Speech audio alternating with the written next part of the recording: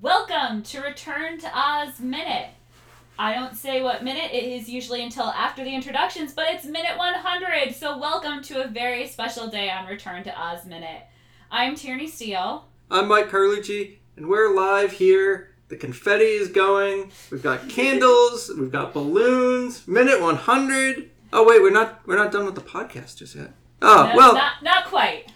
we're at minute 100 though, and we've got our special guest back, my brother Nate, living up Return to Oz for the first time in decades. How's it going? Oh, it's going good, and I got a lot of problems with this scene, so I can't wait to get into it. Oh my god, I have so many questions from this minute, and I have watched this in the last 25 years, quite a bit.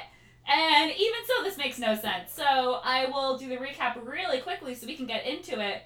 Minute 100 begins with a random woman explaining everything. Well, she's one of the dancing Grecian head ladies restored to her body. She and the other woman who was a featured Mombi head are flanking the cage, giving exposition. And it ends with Billina telling Dorothy she's gonna stay in Oz. That I don't have a problem with. That I love. Alright, so we find out who Ozma is, how she's here, who her dad was, what Mombi's role in all this was. And you'd think it'd be great because we're getting exposition and it's done really well, like it's within the context of the movie, but what? Yeah. Okay. Where do we want to begin? What kind of message are we sending to our children with this scene? We introduce Ozma as, quote, the rightful ruler. And kids are watching this movie, presumably idolizing the protagonists here. So are we teaching kids that monarchy is the way forward? Monarchy trumps merit? That's what it sounds like to me. I mean, how is Ozma qualified to be a ruler? She's like 8 and spent the last 100 years trapped in a mirror. How is she fit to rule? Well, her dad was king before the wizard came, so obviously... And how did the wizard depose of the king? Seriously! It makes no sense! What was the wizard's role in this? And yet, she was allowed to just chill while the wizard was in charge? And then the wizard was replaced by a bag of hay. A sentient, talking bag of hay. And then Bobby showed up. Like, this is one of those stories that... when you're just watching the minute through, when you're just listening to it, it seems like it would make sense. So Ozma is the rightful ruler of Oz because her father was the king of Oz before the wizard came, but she was brought up as Mombi's slave and imprisoned in exchange for the 30 heads. Yes. Some gift. But the minute you start pulling that apart, it makes no sense. Like, I get why the Gnome King would want her kept secret and bribe Mombi, and so Mombi was like, yeah, I'm getting something out of this, cool, no big deal.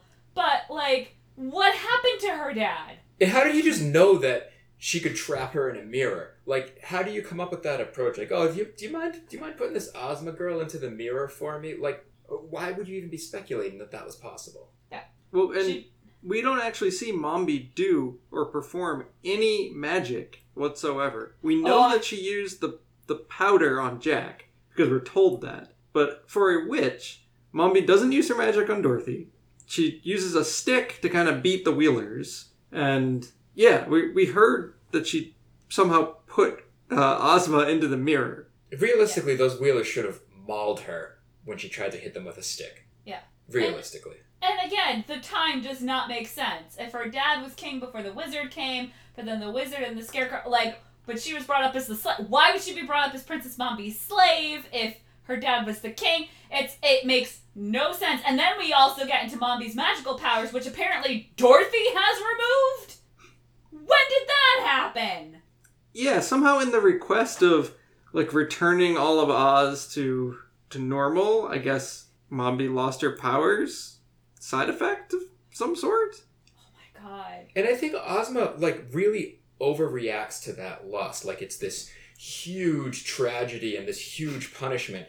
Oh no, you have to live like a regular human being. How will you ever do that? I definitely forgive all your horrible crimes now that you have that awful punishment of having to live the way everybody else lives.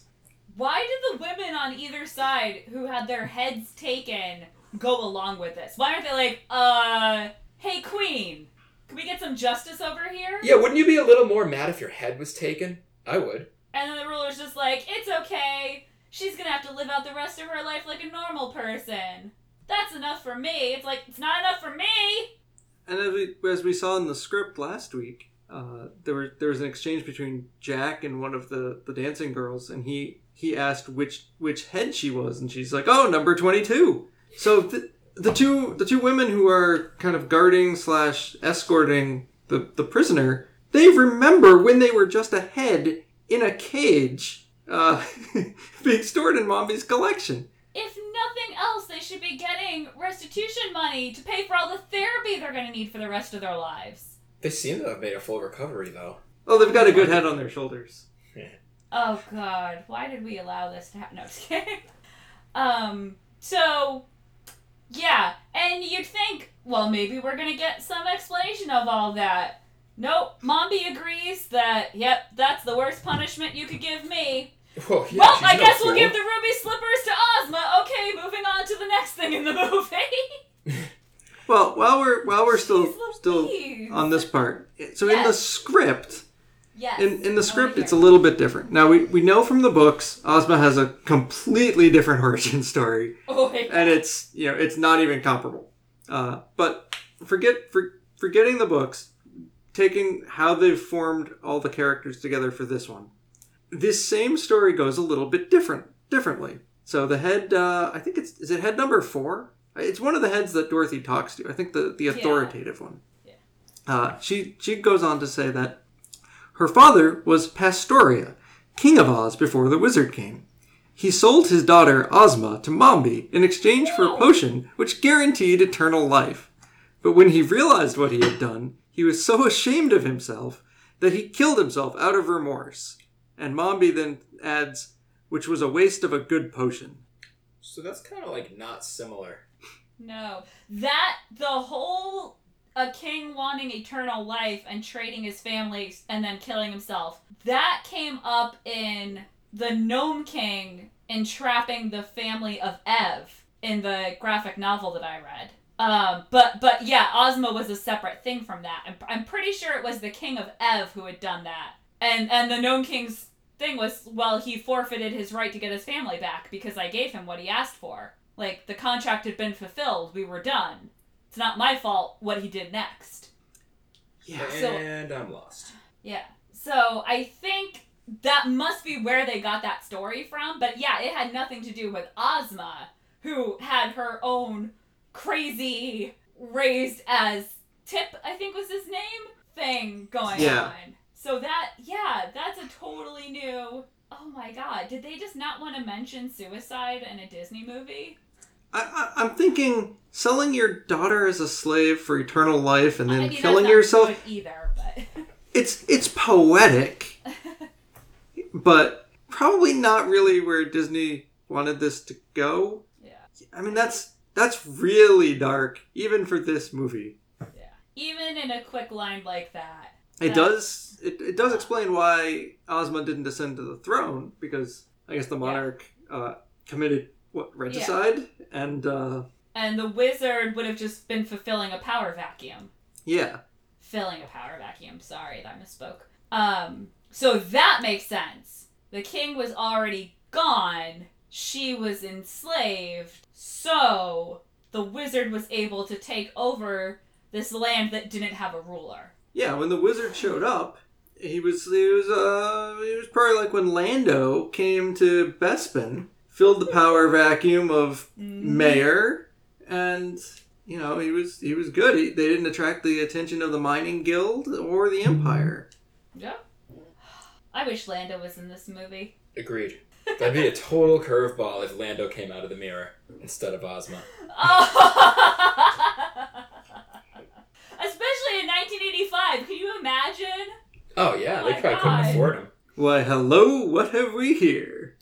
Ooh. Oh no! That's yikes. Well, maybe he's talking to someone else. Yeah, maybe one of the maybe he's talking to the imprisoned witch. Yeah. No, the dancing girls. I think he would be all about that look. I agree. Togas, capes, they'd get along well. And ultimately, that's definitely what Mike meant. Yes, obviously. Jeez. You're a good brother. I meant to someone once he got through the mirror.